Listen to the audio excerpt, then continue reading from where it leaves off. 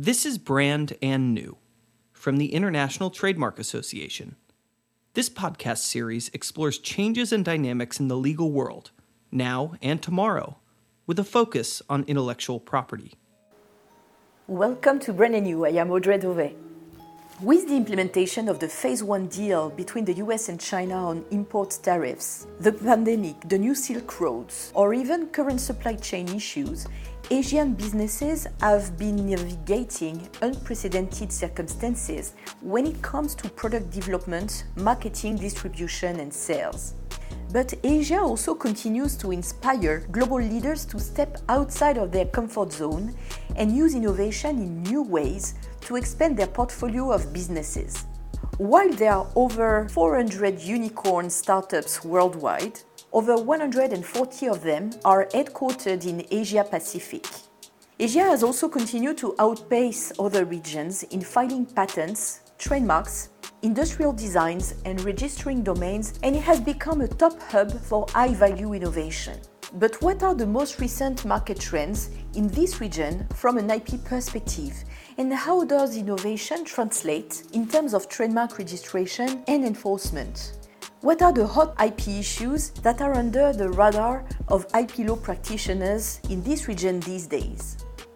Our guest today is Andy Leck, partner with Baker & McKenzie, and he leads the Intellectual Property and Technology Practice Group in Singapore. As an IP attorney practicing in Asia, Andy has more than 30 years of experience handling contentious and non-contentious matters in the areas of IP, corporate litigation, and arbitration matters. He also regularly represents Fortune 500 corporations in different fields. Andy, thank you very much for joining us at Brand and New. Thank you, Audrey. Delighted to be here. So before diving into legal issues, how would you characterize the current situation for Asian businesses whose business model heavily relies on intellectual property? Well, I would characterize it as being a work in progress from both IP protection and IP enforcement perspectives, despite improvements over the past 5 years. I think there's a developing awareness of IP laws by Asian businesses. Many have taken steps to protect their IP through registration. There's also a growing appetite to enforce their IP rights in court. The Asian countries and their respective governments have also stepped up efforts and contributed to this growth of IP protection and enforcement. So, for example, the 10 Southeast Asian member states of the ASEAN Economic Committee have recognized the importance of IP regulations regionally, and they have adopted what is known as the ASEAN IP Rights Action Plan for 2016 to 2025. Quite a mouthful. And this is meant to improve regional IP protection. And this plan seeks to evaluate and promote protection mechanisms for geographical indications, as well as genetic resources, traditional knowledge, and cultural expressions regionally. There's also the establishment of the ASEAN Network of IP Enforcement Experts in 2017. And this is a formative step towards a regional IP enforcement regime. Ultimately, efforts in achieving a harmonized transnational enforcement and protection regime in ASEAN and in the wider APEC region is likely, I think, to remain a work in progress for the foreseeable future. And this is due to the big variance in the legal systems of countries in the APEC region and the vigor with which IP is enforced due to this variance. Based on your practice and the feedback you get from your clients, what do you consider their most pressing challenges, in particular from an IP perspective? Yeah, there are quite a number, and I would just highlight 3 key challenges. First, counterfeiting and piracy. During this COVID-19 pandemic, many brick and mortar businesses have pivoted to e-commerce platforms, which have grown rapidly. And given the movement restrictions introduced by many countries in our region, the pandemic has encouraged online shopping habits of consumers. And this in turn has resulted in an increase in online infringement and counterfeiting. In addition, people have gravitated online for entertainment, such as watching Netflix or playing computer games. And this has resulted in more online piracy of content. So the counterfeiting problem, I think, is very acute in APEC. In a 2019 report by OECD, APEC countries like China, Thailand, Malaysia, Philippines, and Vietnam are listed amongst the top countries for counterfeiting and pirated goods. Now, although most APEC countries are still catching up with these developments, a few like China and Singapore have moved ahead of their counterparts, and they have introduced tough laws to deal with the problem. So, for instance, in 2018, the Standing Committee of the Chinese National People's Congress, they passed a new e-commerce law, which came into force in 2019, that makes e-commerce platforms operators jointly liable with third-party merchants for selling counterfeits. If the platform operator knows or should have known that a party using its service has infringed on another's IP rights on the platform but fails to mitigate it. That's one example. And in Singapore, a new Copyright Act was passed in November 2021, and that accords a wider range of protection to works, removing the distinction between works and subject matter other than works. So they are leaning towards a more thematic governance regime. The second key challenge, I would say, would be blockchain. The emergence of the blockchain technology has provided a new way for IP owners to protect their IP rights. And this is because the nature of blockchain provides a history of ownership and creation that cannot be tampered with. So it's imperative to an IP owner as it prevents disputes with respect to ownership. And the blockchain is now a useful piece of tamper-proof evidence for ownership of IP rights. This emergence of blockchain technology has also prompted banks, which are your conventional verifiers of financial transactions between parties, to invest very heavily into leveraging on blockchain so that they can stay relevant. With blockchain, banks are now no longer as crucial to verify transactions between parties, since all the users of the blockchain can serve as one collective verifying entity. This reduces the need for banks on the conventional financial service. As you can imagine, this has in turn sparked the growth of IP protection over blockchain in the fintech sector. Now, the third and final point is obtaining a first mover advantage in this evolving marketplace underpinned by the digital transformation over the past few years. The digital transformation has altered the way consumers consume content. The expansion of the market for virtual goods, such as non-fungible tokens or NFTs and objects in the metaverse. This has resulted in brands like Nike filing for trademark applications to protect their marks in categories including downloadable virtual goods like virtual shoes, which feature the Nike swoosh marks. And you also have high fashion brands like Dolce and Gabbana who have launched their NFT collections, and they fetch a remarkable $5.7 million at an auction. So we're seeing entrepreneurs seeking a first mover advantage from these tech developments, and they are exploring ways to protect their IP rights in this new virtual medium. 2 years ago, more than 11 million trademark applications were filed globally, more than 3 times as many as at the start of the decade, and the vast majority of this remarkable growth has come from one single trademark register, mainland China. And applicants from the leading 8 trademark locations in Asia Pacific filed more than 370,000 trademark applications around the world at trademark offices outside their home register, with applicants from mainland China and Hong Kong accounting for 62% of these applications, and applicants from Japan and South Korea accounting for a further 25%. As we can assume that not all of these trademarks will finally be protected, how does it translate for you from an enforcement perspective?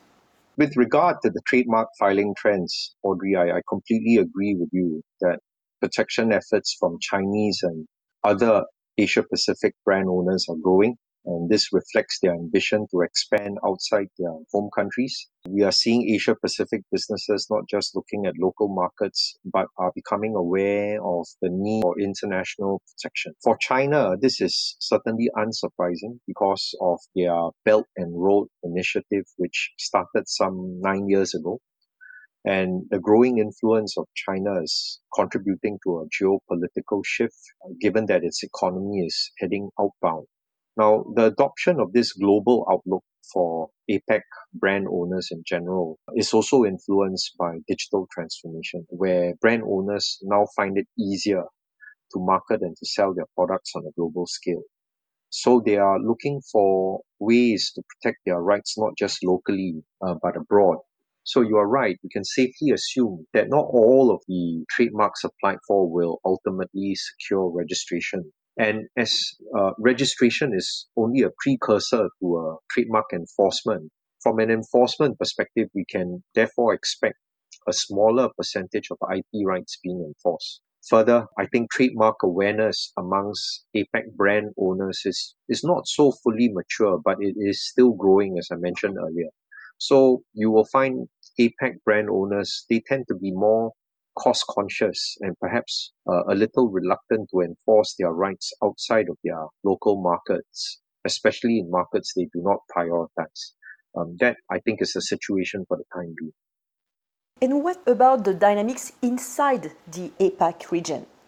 In terms of dynamics within the APAC region, we are seeing government agencies ramping up enforcement initiatives. So an interesting example is South Korea's IP office and their launching of what is known as the IP Desk initiative. And here, the Korean IP office, since 2014, they set up these IP desks to promote IP awareness to Korean companies doing business overseas and in Asia Pacific countries where the Korean companies are frequently caught in IP disputes. And the aim of this IP desk is to offer Korean companies, whether active in preparing to enter foreign markets, offer them consultations on IP protection and resolving IP disputes. They also conduct seminars to share information with brand owners on how to prevent infringement. On the Southeast Asian front, we see the countries also having a group called the ASEAN Working Group on Intellectual Property Coordination. This group's key aim is to drive IP development in the region, and one of the key deliverables is to harmonize formality requirements for trademarks and other IP rights. There are also plans of this group to implement a regional action plan for IP enforcement, including setting up information awareness activities, clamping down on movement of pirated goods, and developing a coordination mechanism between countries to enhance enforcement operations in the ASEAN region. So these developments, I think, display some of the countries in the Asia Pacific regions intent to develop an IP ecosystem and an IP enforcement regime. Many Asian countries have been working towards enacting new revised laws regarding intellectual property rights, and we mentioned some of them already. Most new bills reportedly factor in technological developments that have impacted how content is created, distributed, used, precisely by introducing tech-neutral concepts in order to better protect IP rights owners against all forms of digital piracy. Could you give us more insights on these reforms and what they mean for trademark and copyright owners?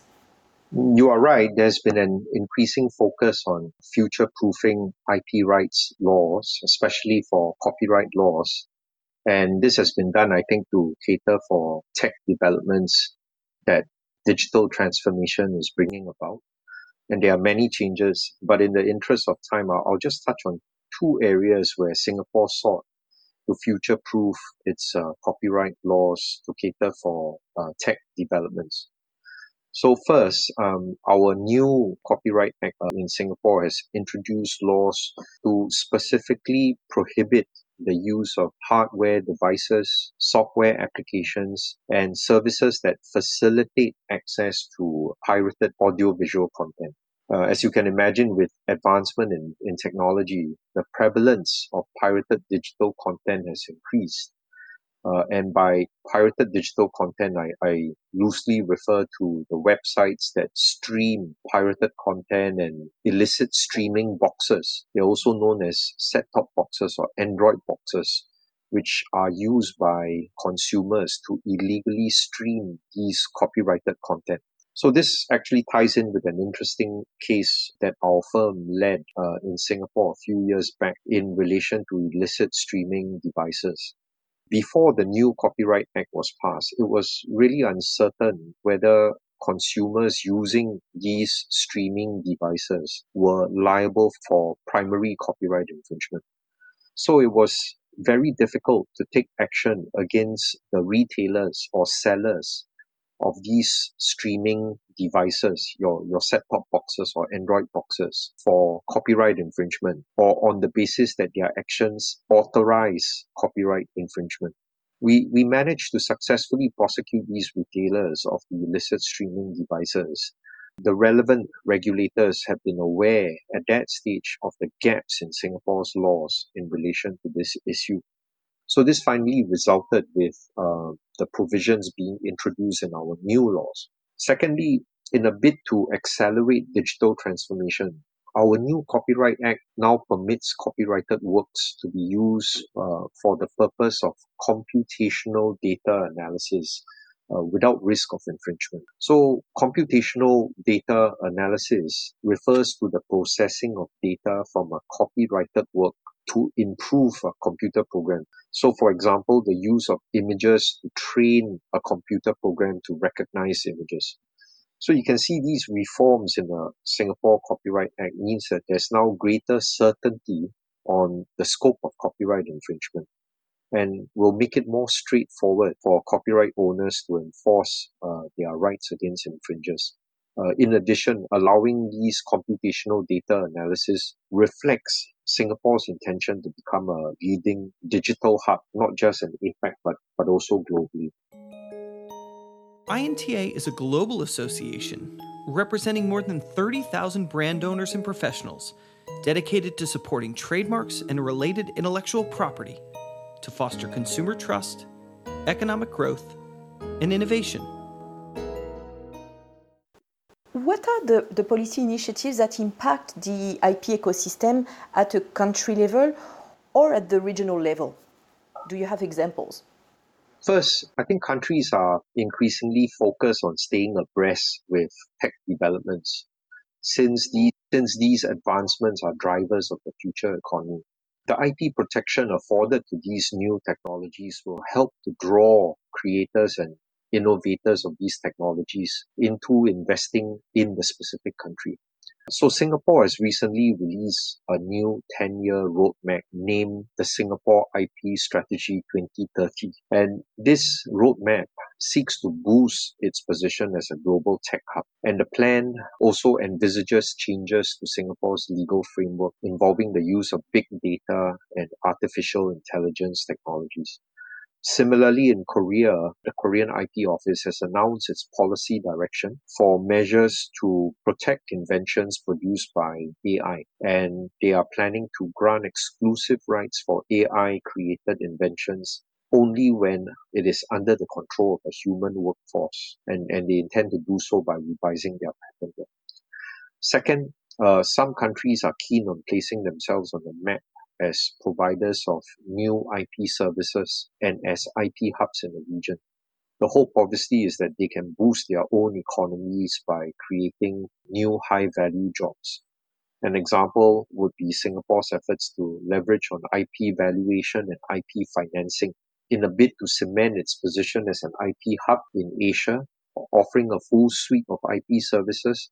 They have also invited WIPO to set up the WIPO Arbitration and Mediation Center in Singapore in 2010, so as to offer alternative dispute resolution of IP and technology disputes, which the country sees will be more commonplace in the digital economy. I would like to go back to what you said earlier about NFTs and blockchain. How did the various APAC legislative systems, on the one hand, and the public authorities, on the other hand, have responded to the blockchain boom so far, if at all? I think as blockchain increases in popularity, we're seeing a number of legal issues, in particular on the regulation. And one of the issue is the ownership of blockchain technology. Whether it can even be proprietary technology due to the open source nature of blockchain. And several companies have attempted to protect their innovations through patenting the founding technology that is built upon the founding technology. Another issue is how the transaction and ownership of blockchain-based assets, including non-fungible tokens and cryptocurrency, will be regulated.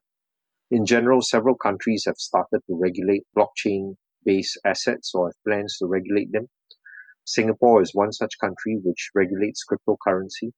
So trading in cryptocurrencies is legal and is regulated by the Monetary Authority of Singapore. The operation of cryptocurrency exchanges and public offerings or issues of digital coins, these come under the purview of the regulations. And similarly, several other countries in APEC, such as Japan, South Korea, Taiwan, they have also started regulating blockchain-based assets. But on the other hand, some countries have banned cryptocurrencies or blockchain-based assets. China is an example. They've declared all cryptocurrency transactions illegal. So that's effectively banned cryptocurrencies. It's also illegal over in Bangladesh. And there's a trend, I think, that countries which generally have a more conservative economic, social, and political policy, they will adopt this ban on cryptocurrencies. In the fall of 2020, the World IP Organization appointed Singapore's Darren Tang as its next Director General. Darren Tang, who used to run the Intellectual Property Office of Singapore, is the first Asian individual to become WIPO Director General. And under his leadership, the Singapore's IPO has instituted groundbreaking improvements and innovations. The country is now number one in Asia in terms of IP protection. What changes were made in the IP ecosystem in Singapore that could be, in your view, beneficial to other markets? Audrey, I must first declare that Darren is a personal friend. I want to avoid being accused of being sycophantic or putting him on a pedestal, or that'll be too self-serving. True, I think Darren is credited for driving IPOS, or the Intellectual Property Office of Singapore, for driving their path from being just an IP registry and regulator into an innovative agency. And I think this is a direction that IP regulators globally, if they so wish, they can choose to adopt to try and foster a more vibrant IP scene, perhaps. In the interest of time, I think maybe I will just highlight three changes brought about. First, during his term, I think Darren led IPOS to launch the world's first, as far as I know, first mobile app for trademark application. And the app, I believe, was called IPOS Go, IPOS, right? Intellectual Property Office of Singapore Go, GO. And the app allows businesses to file their application for trademarks in Singapore directly. So the intention was to foster a reduction of filing costs and time for the consumers. Second, he was also involved in initiatives to commercialize IP assets, such as the expansion of legal clinics and a new online marketplace for IP services. Services, as I mentioned earlier, like IP valuation or IP financing.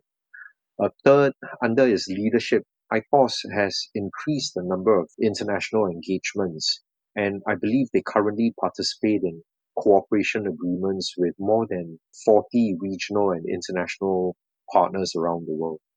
Examples would include the agreements on the Patent Prosecution Highway and Work Sharing Network.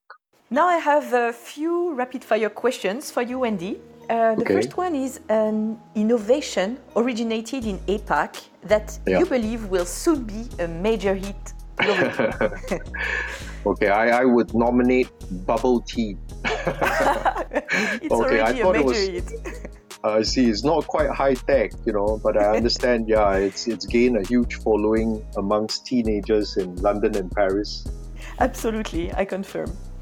The main legal challenge in the near future for brand owners operating in APAC? Well, for brand owners who have yet to register their brands or their trademarks, the main challenge, I think, is to successfully register, considering the saturation of the trademark registers now. For brand owners who have already registered their trademarks, I think the main challenge is the online infringement of their marks that I mentioned earlier. I think the anonymity of infringers and the detection obstacles are making it very challenging to enforce. A word that would summarize the last year and the one you expect for 2022. I think the word would be resilience. I think the COVID-19 pandemic has brought about changes to businesses and to personal lifestyles. And my last question is the last book you have read and you would recommend.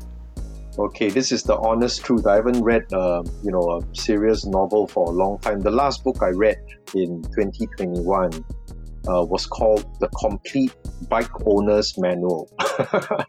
Repair and maintenance, yeah. So, that was the book I read. So that's my humble contribution to support the ESG, the environment movement. Okay, thank you very much, Andy. Thank you, Audrey. It's great to speak with you. So my guest today was Andy Leck, partner with Baker & McKenzie. Thank you. Thank you for listening to Brand and New, brought to you by the International Trademark Association. Be sure to tune in every 2 weeks on Tuesday for new episodes. If you like today's podcast, please subscribe and share it. We are always looking for new people to discover Brand and New. And to learn more about INTA, its resources and events, please visit www.inta.org.